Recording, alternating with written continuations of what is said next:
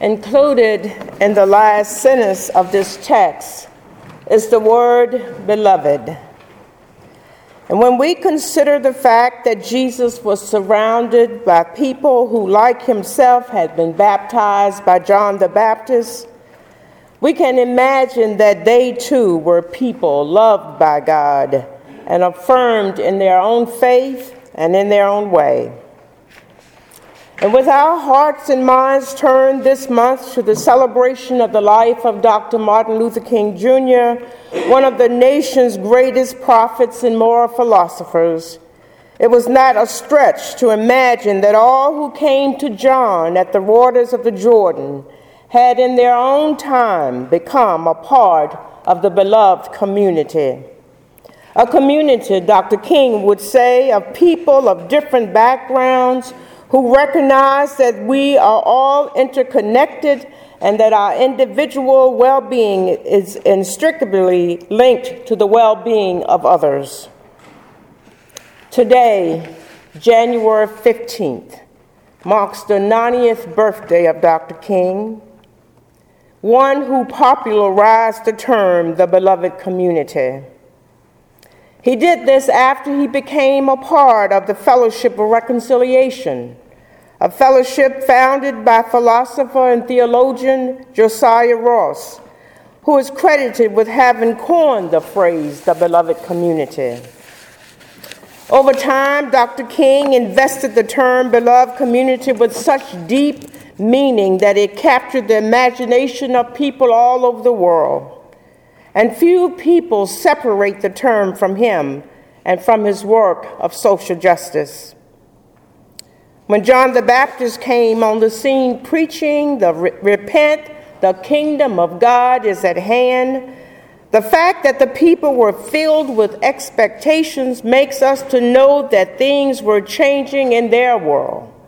A new order was coming into play. And here we are today, over 2,000 years later, faced once again with a time in history when a new order is on the horizon.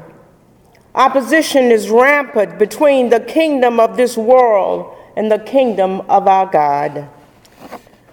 When we look at the craziness in this world, it's virtually impossible not to see the tension of two kingdoms in conflict with one another.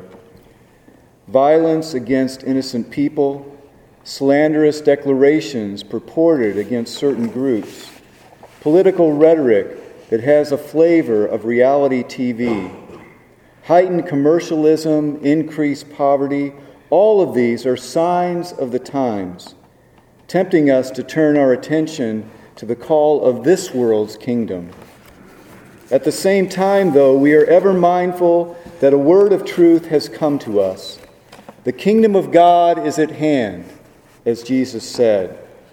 And more specifically, in our own time and in the words of Dr. King, the word has come to us that, and I quote, "Our goal is to create a beloved community, and this will require a qualitative change in our souls as well as a quantitative change in our lives." There is no question that we are living in a time of widespread spiritual hunger.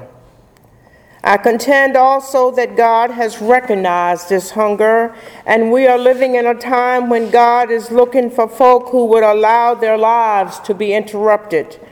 No more business as usual. People who are willing to come to the metaphorical banks of the Jordan and be baptized. The text helps us to know that Jesus was not the only one baptized that day. We hear through Luke and also through Matthew, if you were to read the Gospel of Matthew, what was said to Jesus that day. But we can only imagine what transforming words might have been spoken to the hearts and souls of others on that day. Earlier in his preaching, John the Baptist was confronted by this crowd from all walks of life, responding to his preaching by asking, "What then should we do?" And when I consider this, I am reminded of the numbers of people today who are no longer concerned with church life, yet they ask the question, What can I do to make life more meaningful? When I see people putting their time, money, and effort into spiritual growth, I contend that it is God who is prompting such interest. It is God who is calling us forth to true transformation and reconciliation. It is God who is helping us to know that a new order is indeed before us, and we can't wait any longer. God is calling each of us to live as sons and daughters of God and sisters and brothers in the beloved community.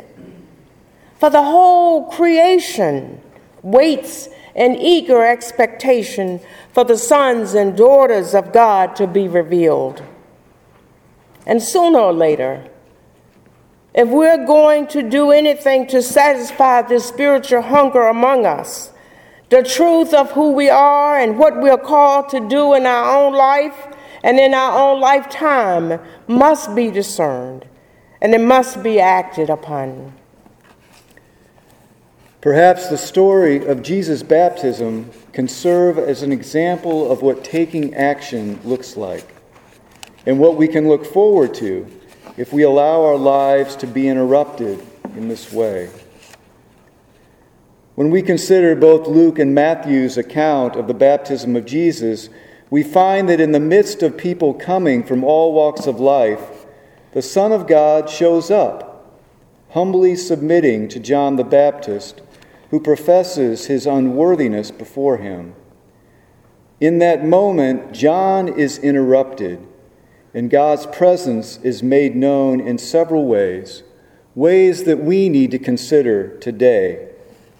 Number 1, heaven opened up. Number 2, the Holy Spirit was poured out. And 3, the voice of God was heard. The scripture says, just as he came up from the water, suddenly the heavens were opened to him. Heaven is open up. When we walk in faith, it is not uncommon to hold a dream or a vision within ourselves for many years. For 30 years or more, Jesus must have waited for the hour to strike, for the moment to come that would make a difference. There is no record of Jesus having preached or performed any miracles prior to that. His act of being baptized was a full identification with the kingdom that John was preaching, as well as the kingdom that he carried within himself. Heaven opens up to us when what's going on in the earth stands in solidarity with what's going on in the heavens. When humanity comes into agreement with the divine. When heaven is open up to us, men and women recognize and acknowledge their own shortcomings, their failure to fulfill the righteousness of God, and they recognize their own need for God as never before. Heaven is open up to us when what is right and just in the sight of God prevails over that which is right in the sight of the world. Heaven is open to us when the beloved community agrees that life in God is not devoid of interpersonal, group, or international conflict. Rather, heaven is open when we agree that life in God is a call to end conflict with reconciliation, a call to cooperate with one another in a spirit of friendship and goodwill. Heaven is open to us when the people of God recognize we can't wait any longer. Therefore, we pray, thy kingdom come on earth even as it is in heaven. Secondly, the Spirit is poured out. When the Spirit is poured out, there is a divine impartation on those who have earnestly come to a place where they can say, this is who I am, and this is who I am not. That impartation is not limited to us individually, but is poured out on us collectively, as it was on the day of Pentecost. The Spirit tells us that at Jesus' baptism, the Spirit came as a dove, not as a roaring lion nor a conquering king. When the Spirit is poured out, that which used to be such a daunting task is done with ease, not because we have become so great, but because the Spirit of God has been given the space within us and in our lives to lead, to guide, and direct. The Spirit came then, as it comes now, to empower us. To be the overcomers we are called to be, it is most helpful to be mindful, as Dr. King told us, that life in the beloved community is not a lofty utopian goal to be confused with the rapturous image of the peaceable kingdom, in which lions and lambs coexist in idyllic harmony. Rather, the beloved community must be for us what it was for Dr. King, a realistic, achievable goal that could be attained by a critical mass of people committed to and trained in the philosophy and methods of nonviolence.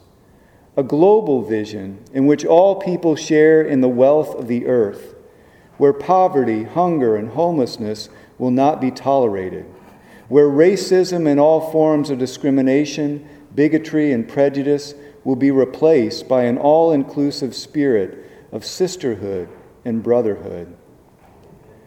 Apart from the move of the Holy Spirit in our lives, many of us would never depart from our comfort zones or preconceived ways of seeing, nor would we enter into that fuller relationship that God calls us to. God has given us the Spirit of Christ that we might live as children of God. In the end, it is the Spirit that transforms opposers into friends. It is the Spirit that is in an overflow of the Spirit of Christ, seeking nothing in return. The Spirit is the love of God working in our lives. Therefore we say, Christ in you, the hope of glory. And a voice from heaven said, "This is my Son, beloved, the beloved with whom I am well pleased." When we allow our lives to be interrupted, we should also consider that the voice of God will be heard. As sons and daughters of the Most High God, we identify with the family of God, and we can identify with the beloved community. The voice that came from heaven proclaimed what had already been spoken. God had already spoken through Anna and Simeon, through John the Baptist, and long before that through the prophet Isaiah. "Here is my servant, whom I uphold, my chosen, in whom my soul delight. I have put my spirit upon him. He will bring forth justice to the nations." Quite often, when we hear the voice of God, it is a confirmation of something that has been inside of us all along. A dream, an aspiration, an inclination that has never or seldom been voiced. Sometimes it is a confirmation of a word that has been spoken over our lives. Sometimes it is the private and intimate promise that God made many years earlier. And sometimes it's a vision and a loving affirmation of what the future holds. And just as it was with Dr. King, that vision may come merely as a new way of life, where heaven is open to us, we're empowered by the Spirit of God, and a way of life where no one has to be snuffed out, excluded, or exploited, with the affirming voice of God's love for all humankind. Dr. King was able to declare many things to the world, but on August 28, 1963, the voice of God came through him on the steps of the Lincoln Memorial. Before the world and more than 250,000 marchers, Dr. King declared, "We refuse to believe that the Bank of Justice is bankrupt. We refuse to believe that there are insufficient funds in the great vaults of opportunity of this nation." And he went on to say, "Even though we face the difficulties of today and tomorrow, I still have a dream. It is a dream deeply rooted in the American dream, and I would venture to say one rooted even deeper in the dream that God has called all of us to." I have a dream that one day this nation will rise up and live out the true meaning of its creed. We hold these truths to be self-evident, that all men are created equal. I have a dream that one day in the red hills of Georgia, the sons of former slaves and the sons of former slave owners will be able to sit down together at the table of brotherhood. I have a dream that one day even the state of Mississippi, a state sweltering with the heat of injustice, sweltering with the heat of oppression, will be transformed into an oasis of freedom and justice. I have a dream that my 4 little children will one day live in a nation where they will not be judged by the color of their skin, but by the content of their character. I have a dream today, Dr. King said. I have a dream that one day down in Alabama, with his vicious races, with his governor having his lips dripping with the words of interposition and nullification, one day right there in Alabama, little black boys and black girls will be able to join hands with little white boys and white girls as sisters and brothers. And drawing on the words of John the Baptist and the prophet Isaiah, Dr. King went on to say, I have a dream today. I have a dream that one day every valley shall be exalted, and every hill and mountain shall be made low.